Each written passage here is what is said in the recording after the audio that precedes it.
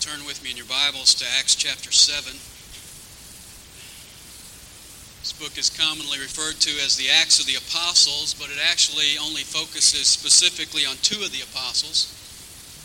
Peter is the leading figure in the first 12 chapters of the book, and then beginning in chapter 13, Paul takes over center stage.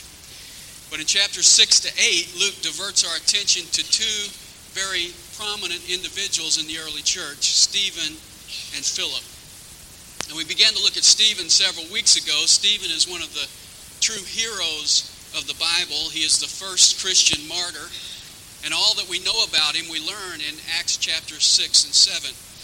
And we can divide that information into three aspects: the man, the message, and the martyr. Last time we looked at Stephen, the man. And the thing that stands out about Stephen is that he was God's man. Verse 5 tells us he was full of the Holy Spirit. Verse 10 tells us that when he spoke with the wisdom and Spirit of God. And verse 15 tells us that Stephen's face was like the face of an angel. Like Moses when he descended from Mount Sinai, his face radiated the glory of God. Stephen was God's man. His inner person was filled with God's presence. His words were filled with God's wisdom, and his face was filled with God's glory. This morning, we want to look at Stephen's message. And that message takes up most of Acts chapter 7. This is the longest sermon recorded in the book of Acts. It runs from verse 2 through verse 53. To give you an idea how long it is, it's as long as all three of Paul's sermons in Acts combined. Now, often when you hear that a sermon is long, you assume that it's boring. This sermon is long, but it's anything but boring. Because Stephen had the Sanhedrin on the edge of their seats. In fact, one of the goals of a preacher is to get a response. Stephen got a response. They were so moved by his message that they stoned him to death. I told the folks in the first service not to do that to me because I had to preach to you all. You're on your own. Before we look at the details of Stephen's message, I want to give you an overview of it so that we see this long sermon in sort of a nutshell. And I would describe it using three words. Number one, recitation. Essentially, Stephen is reciting the history of the people of Israel. In verse 2, he introduces Abraham. Verse 9, Joseph. Verse 20, Moses. Verse 45, Joshua. Verse 46, David. Verse 47, Solomon. He is essentially taking them through the history of their nation.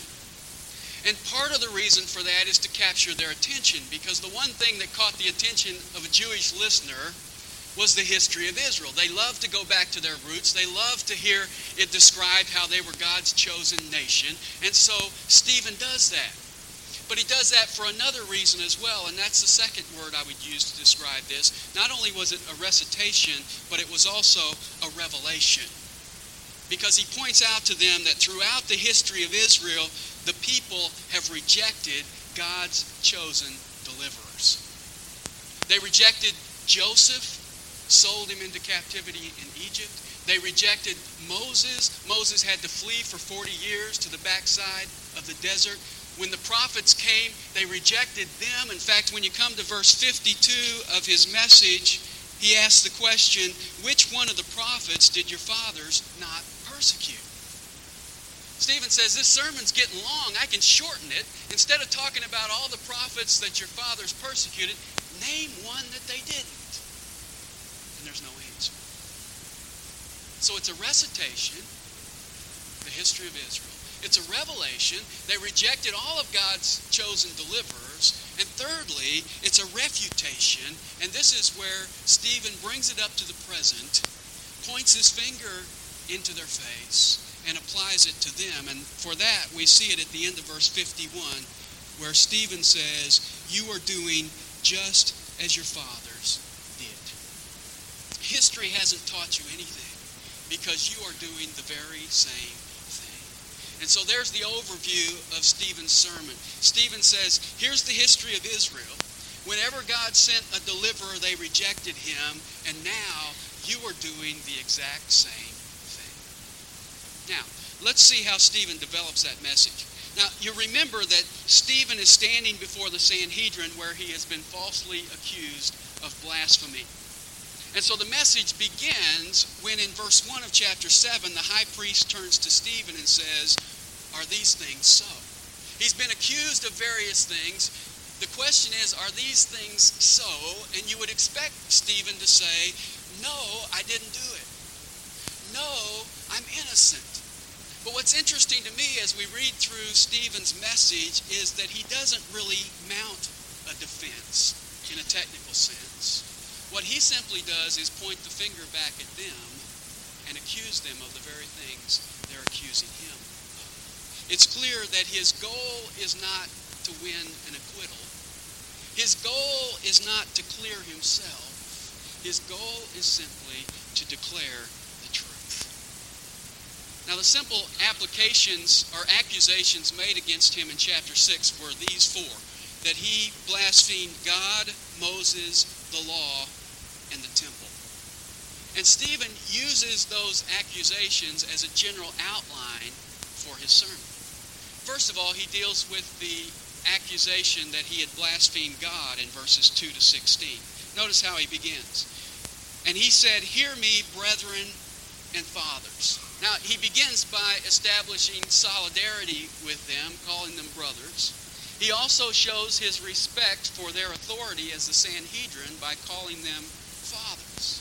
And then he says, "The God of glory appeared to our father Abraham." Now remember, Stephen has been accused of blaspheming God. So he starts out by saying, "I exalt God. He is the God of glory." His sermon begins with the God of glory. It ends in verse 55 with him looking into heaven and seeing the glory of God. And throughout the sermon, his face is radiating that very glory. He is not a blasphemer of God. He exalts the God of glory. And secondly, he also shows them that he has the same God that they claim to have, because he says he is the God of glory who appeared to our father Abraham. And then he goes on to give some history. He says, "The God of glory appeared to our father Abraham when he was in Mesopotamia before he lived in Haran, and said to him, 'Depart from your country and your relatives and come into the land that I will show you.' Then he departed from the land of the Chaldeans and settled in Haran, and from there, after his father died, God removed him into this country in which you are now living." God appeared to Abraham in a heathen country, called him to leave that country, leave his relatives, come to a land that God would show him, and Abraham believed God and obeyed. Now let me add a footnote here, because some have suggested that Stephen's account of the events is not accurate. And they really point to two things that occur in these first four verses. The first one is that Stephen says in verse 2 that God appeared to Abraham when he was in Mesopotamia. I want you to take your Bible and go back to Genesis chapter 12 for a moment. Because Genesis chapter 12 seems to indicate that God called Abraham while he was in Haran.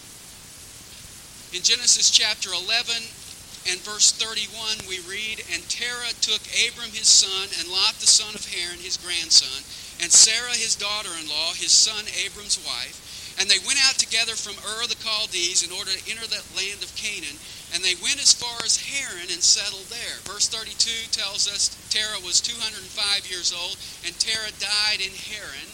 Chapter 12, verses 1 to 3 gives God's call of Abraham. Verse 1, "Now the Lord said to Abram, 'Go forth from your country, your relatives, your father's house, to the land I will show you.' Verse 4 says, 'So Abraham went forth as the Lord spoke to him, and Lot with him. Now Abram was 75 years old when he departed from Haran.'" And so as we read this passage in Genesis chapter 12, it seems clear that God is calling Abraham while he is in Haran. Stephen says that he called him while he was in Mesopotamia. Now, how do we rectify that? Well, Stephen is filled with the Holy Spirit. Luke is writing under the inspiration of the Spirit of God.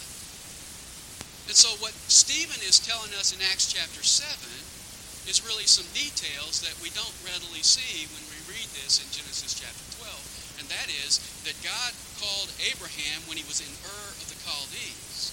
He went from there 500 miles northwest to Haran, where God called him a second time in Haran, and he went into Canaan, the promised land.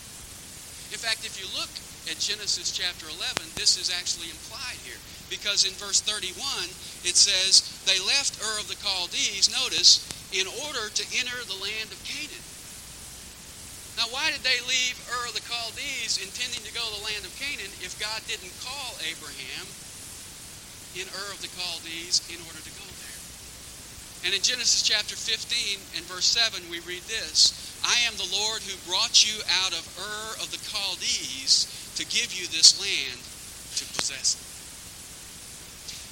Coming back to Acts chapter 7, there's also another issue that comes up in verse 4. And that is, Stephen says that Abraham left Haran after his father died. See that phrase?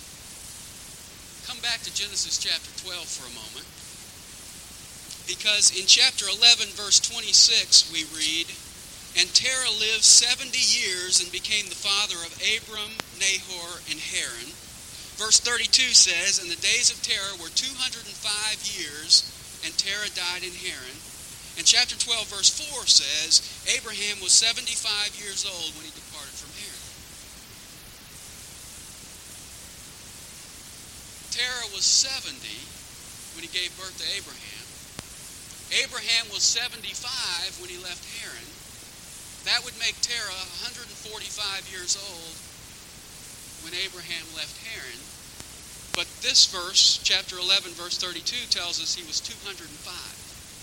So if we do our math right, that tells us that Terah lived another 60 years after Abraham left. But Stephen says he didn't leave until Terah died. How do we put that together? Well, look again at chapter 11 of Genesis and verse 26. Because the assumption here is that Abraham is the oldest child. But if you notice the verse, it says, and Terah lived 70 years and became the father of Abram, Nahor, and Haran. As we read the text in Genesis, it seems clear that Haran was actually older than Abraham, because he was the father of Lot, and he died in Ur before they ever came out of that city. It also seems clear that Nahor was older than Abraham, in fact, much older than Abraham, because actually his granddaughter was Rebekah, who married Abraham's son Isaac. And so what you have here in Genesis chapter 11 and verse 26 is not an order according to the oldest son. What you have here is an order according to the most significant son. Abraham is named first because he is the most significant, being the father of the nation of Israel. Now, come back to Acts chapter 7. Stephen goes on with the history, and what he really paints for us about Abraham really is his faith. Verse 5, and he gave him no inheritance in it, not even a foot of ground, and yet even when he had no child, he promised that he would give it to him as a possession and to his offspring after him. God's promise to Abraham was, you'll have the land as a possession, and I'll give it to your offspring as well. And God made that promise to Abraham when Abraham didn't own a foot of the ground, and when Abraham didn't have one single offspring. And so his point is that Abraham had to believe God because God didn't give it to him up front. God made him a promise that seemed remarkable.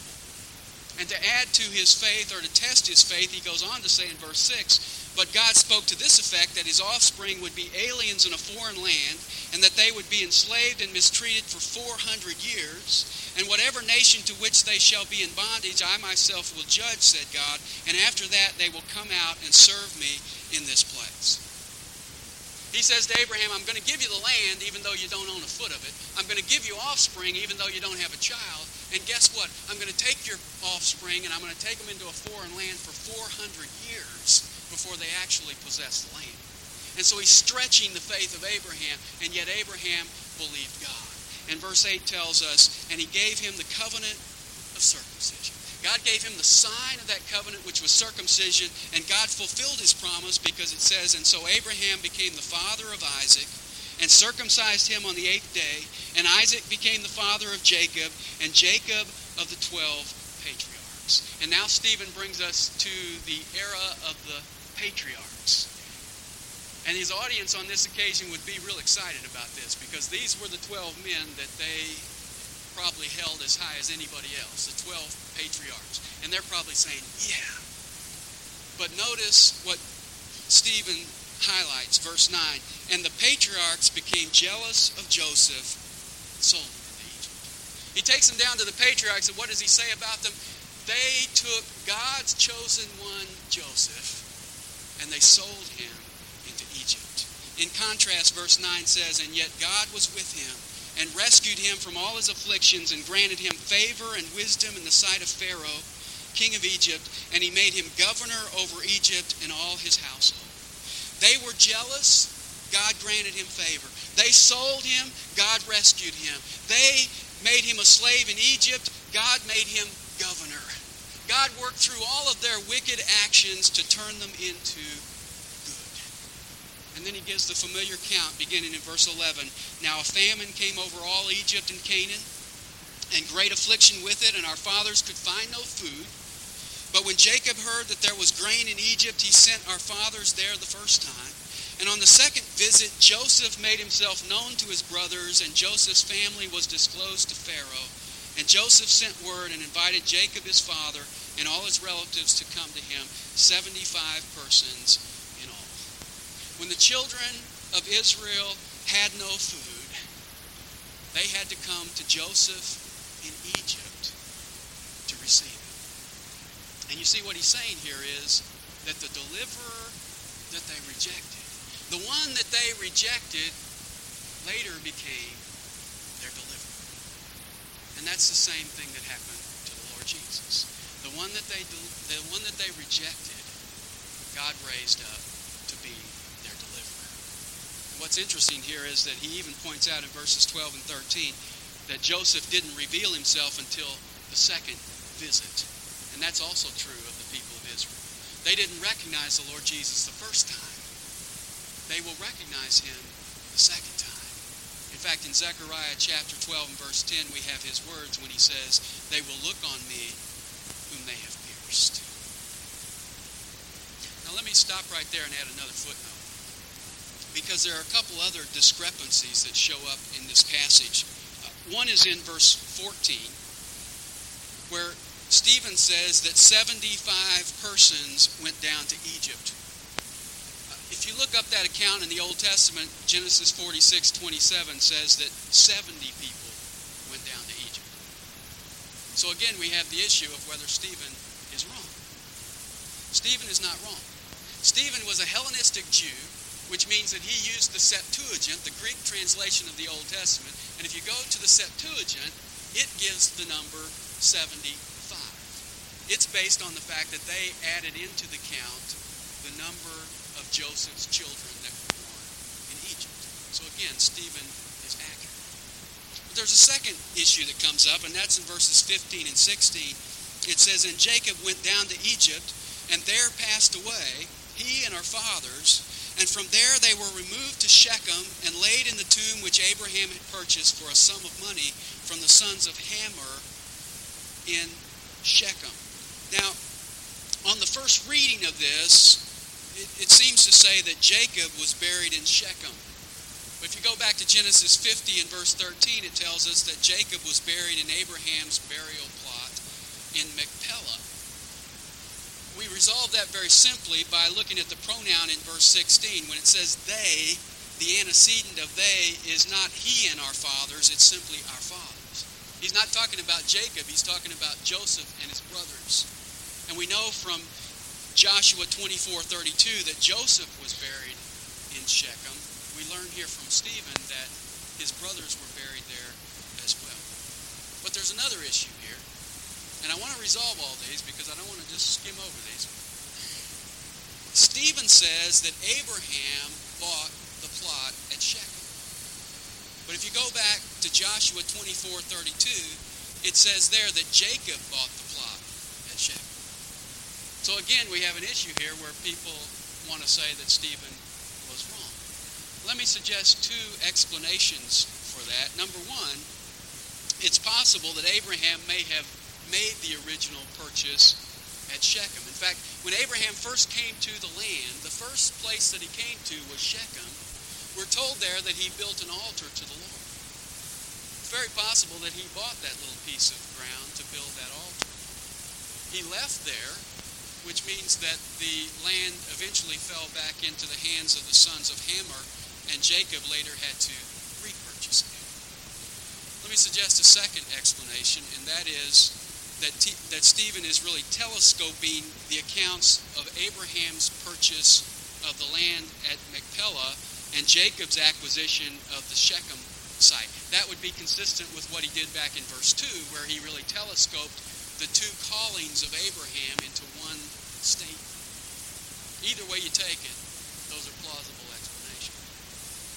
You say, well, why does Stephen even mention the burial site at Shechem? Well, the only reason I can figure that he even brought this up was to bring a little dig to the Jewish leaders. Because they were very hung up on the place where they worshiped God. They were in Jerusalem, they were in the temple, they were very hung up on the place. And throughout this message, Stephen seems to be doing all that he can to remind them that God operated in other places. Because he says, the God of glory appeared to Abraham where? In Mesopotamia, a heathen land. He tells them that God delivered the children of Israel where? In Egypt, a heathen land. And now he tells them that their fathers, the children of Israel, the ones that they revere so much, are buried in Shechem. You know where Shechem was? Right in the middle of Samaria, the land that they hated the most. And so Stephen says, you're accusing me of blaspheming God. I'm not blaspheming God. He is the God of glory. He is the God of Abraham, Isaac, and Jacob. He is the sovereign God who predicted ahead of time that his people would be 400 years in Egypt and brought them out of there, despite the fact that your fathers rejected Joseph. Which brings us to a second point, and that revolves around the accusation that he was blaspheming Moses. And that we see in verses 17 to 43. Notice verse 17. As the time of the promise was approaching, which God had assured to Abraham. Now, that promise was the promise he stated in verses 6 and 7, that God would take them into Egypt for 400 years. He would then bring them back. As the time of that promise was approaching, we're told, the people increased and multiplied in Egypt until there arose another king over Egypt who knew nothing about Joseph. The fact that they were related to Joseph meant a lot early on when his memory was still fresh, because that allowed the people to multiply there.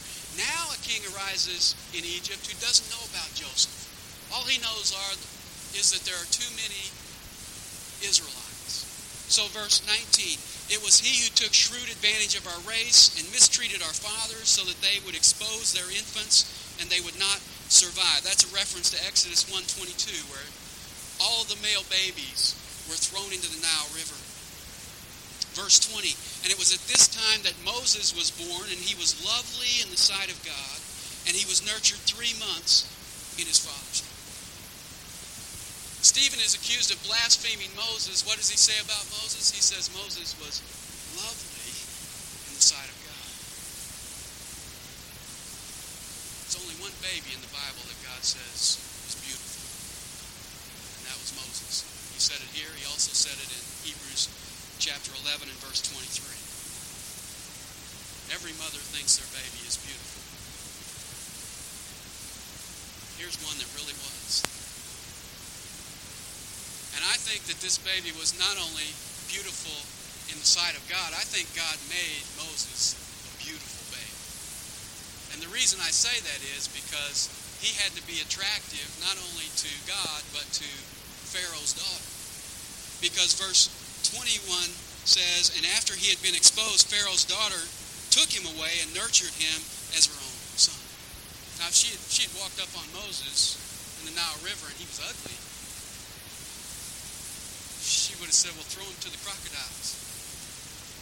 But he was beautiful, and she took him home and raised him. Verse 22, and Moses was educated in all the learning of the Egyptians, and he was a man of power in words and deeds. And sometimes I find Christians are afraid of education. The individual God used most in the Old Testament was who? Moses.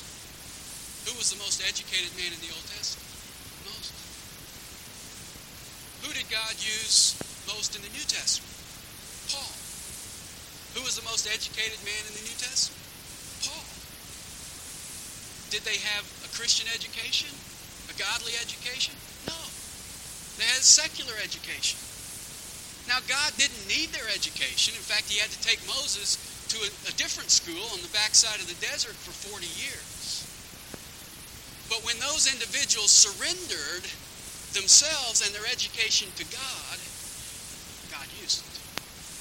And here we have Moses. He was educated in the schools of Egypt. He was a man of power in his words. And then we see in verse 23, but when he was approaching the age of 40, it entered his mind to visit his brethren, the sons of Israel. And when he saw one of them being treated unjustly, he defended him and took vengeance for the oppressed by striking down the Egyptian. And he supposed that his brethren understood that God was granting them deliverance through him, but they did not understand. Moses had been raised by the Egyptians, but he had also been influenced by a godly Jewish mother. And he knew where his roots were. And so he goes on this occasion to his people Israel, only he's not, in his mind, paying a social visit. He is coming as their deliverer. And he shows his commitment to them by actually slaying an Egyptian. But it says at the end of verse 25, but they did not understand. They rejected him as their deliverer. Verse 26, and on the following day he appeared to them as they were fighting together, and he tried to reconcile them in peace, saying, men, you are brethren, why do you injure one another? But the one who was injuring his neighbor pushed him away, saying, who made you a ruler and judge over us? You do not mean to kill me as you killed the Egyptian yesterday, do you? And at this remark, Moses fled and became an alien in the land of Midian, where he became the father of 2 sons. They rejected Moses as their deliverer. Exodus chapter 2 tells us Pharaoh went after him to kill him, and he fled to Midian. Verse 30, and after 40 years had passed, an angel appeared to him in the wilderness of Mount Sinai in the flame of a burning bush, which was the presence of God. And when Moses saw it, he began to marvel at the sight. As he approached to look more closely, there came the voice of the Lord, I am the God of your fathers, the God of Abraham, Isaac, and Jacob. Here is God coming back, the God of the covenant, remaining faithful to the promise that he made so long ago. I am the God of Abraham, Isaac, and Jacob. And Moses shook with fear and would not venture to look. But the Lord said to him, take off the sandals from your feet, for the place on which you are standing is holy ground. And again, here's a little dig at the Jewish leaders. Where is Moses? He's out on the backside of the desert in the heathen country of Midian. And God says to him, the place on which you're standing is holy ground. Why? Because God was there. Verse 34. I have certainly seen the oppression of my people in Egypt and have heard their groans, and I have come down to deliver them. Now come now, and I will send you to Egypt.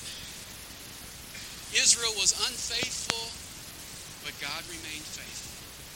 And then notice verse 35, because this is a key. Stephen says, this Moses whom they disowned, saying, who made you a ruler and a judge, is the one whom God sent to be both a ruler and a deliverer, with the help of the angel who appeared to him in the thorn bush. The same one that Israel disowned, God raised up to be their deliverer. That was true of Joseph, it was true of Moses, and it was true of Jesus. Verse 36, this man led them out, performing wonders and signs in the land of Egypt and in the Red Sea and in the wilderness for 40 years. Now it's subtle here, but he's also reminding them that Moses performed miracles in Egypt. He parted the Red Sea, and he also spent 40 years in the wilderness. Why? Because they disobeyed. They saw the miracles, but they didn't follow Moses, and so they spent another 40 years wandering in the desert. Verse 37. This is the Moses who said to the sons of Israel, God shall raise up for you a prophet like me from your brethren. Moses made that prediction in Deuteronomy 18:15, and they were familiar with that. Remember when John the Baptist came on the scene in John chapter 1? We're told that Levites and priests came from Jerusalem to John the Baptist, and they said, are you Elijah? And he said, I am not. And they said, are you the prophet? What prophet? The prophet Moses predicted would come in Deuteronomy chapter 18. And John the Baptist said, no. And they said, well, then who are you? And he said, I am the voice of one crying in the wilderness, make straight the way of the Lord. I am not him. I am preparing the way for him. And in John chapter 6, when Jesus fed the 5,000, we're told that the people understood who he was, because they said in verse 14, this is of a truth the prophet who is to come into the world. Moses predicted he would come. He came in Jesus, and they should have recognized him, but they rejected him. And so Stephen says, you're accusing me of blaspheming Moses. I'm not the one who rejected Moses. Your fathers rejected him, and you're rejecting him as well because you're not accepting the one that he predicted would come. Which brings us to the third accusation, and that is that he blasphemed the law. And for that, we look at verses 38 to 43. Verse 38 says, this is the one who was in the congregation in the wilderness together with the angel who was speaking to him on Mount Sinai, and who was with our fathers, and he received living oracles to pass on to you. Moses went up on the mountain. What did he get? Stephen says he got living oracles. That's a reference to the law. The law is living and active and sharper than any two-edged sword, just as all of Scripture is. And so the accusation against Stephen was that he spoke against the law, but Stephen, in response to that, establishes his belief in the law. He tells us that God is its author, angels were its mediator, and Moses was its recipient. And essentially he says to them, I don't have a problem with the law. Instead, the ones who have a problem with the law, he says in verse 39, and our fathers were unwilling to be obedient to him, but repudiated him, and in their hearts turned back to Egypt. Their fathers, that these Jews revered so much, disobeyed the law. In fact, if you'll notice what he says here, he doesn't just say they were not obedient. He says they were not willing to be obedient. They didn't even want to obey the law. Instead, they rejected Moses, and they went back to Egypt in their hearts. What's that mean? Well, it means they went back to the idols that they had been introduced to in Egypt. And that's clear when we come to verse 40, because he says, they said to Aaron, make for us gods who will go before us, for this Moses who led us out of the land of Egypt, we do not know what happened to him. And at that time they made a calf and brought a sacrifice to the idol, and were rejoicing in the works of their hands. That's a quote from Exodus chapter 32. While Moses was up on the mountain getting the law, they were down in the valley breaking the first two commandments. They made an image of a calf, and they bowed down and worshipped it. And so verse 42 says, but God turned away and delivered them up to serve the host of heaven. God just said, if you want to go after idols, fine, I'll give you up to idolatry. And then to support that, Stephen quotes from Amos chapter 5 and verse 42. It is not to me that you offered victims and sacrifices 40 years in the wilderness, was it, O house of Israel? You also took along the tabernacle of Moloch and the star of the god Rampha, the images which you made to worship them. I also will remove you beyond Babylon. When Israel was in the wilderness offering sacrifices regularly to the Lord says, you weren't really worshiping me. Who were they worshiping? They were worshiping the idols that they had brought along with them. That's a sad commentary on what was happening in the wilderness. It was really the same thing that happened throughout the history of Israel. They worshiped God with the ritual, but their hearts were back in Egypt. And so Stephen puts his finger on that. And he says at the end of verse 43, God says, I will remove you beyond Babylon. They worshipped idols in the wilderness. They brought those same idols back to the land. They served those idols throughout the time in the land. And it wasn't until God took them away to Babylon that he finally broke that addiction to idolatry among the people of Israel. And so Stephen says, you're accusing me of rejecting the law. I'm not the one who rejected the law. The children of Israel rejected it from day one. Which brings us to the fourth accusation. That is that he blasphemes the temple. And that's in verses 44 to 50. Notice, he says in verse 44, our fathers had the tabernacle of testimony in the wilderness, just as he who spoke to Moses directed him to make it according to the pattern which he had seen. Now, they're accusing Stephen of blaspheming the temple. Stephen says, taking them back to the tabernacle, God designed it, and Moses built it according to the very pattern he got from God. Verse 45, and having received it in their turn, our fathers brought it with Joshua upon dispossessing the nations whom God drove out before our fathers until the time of David.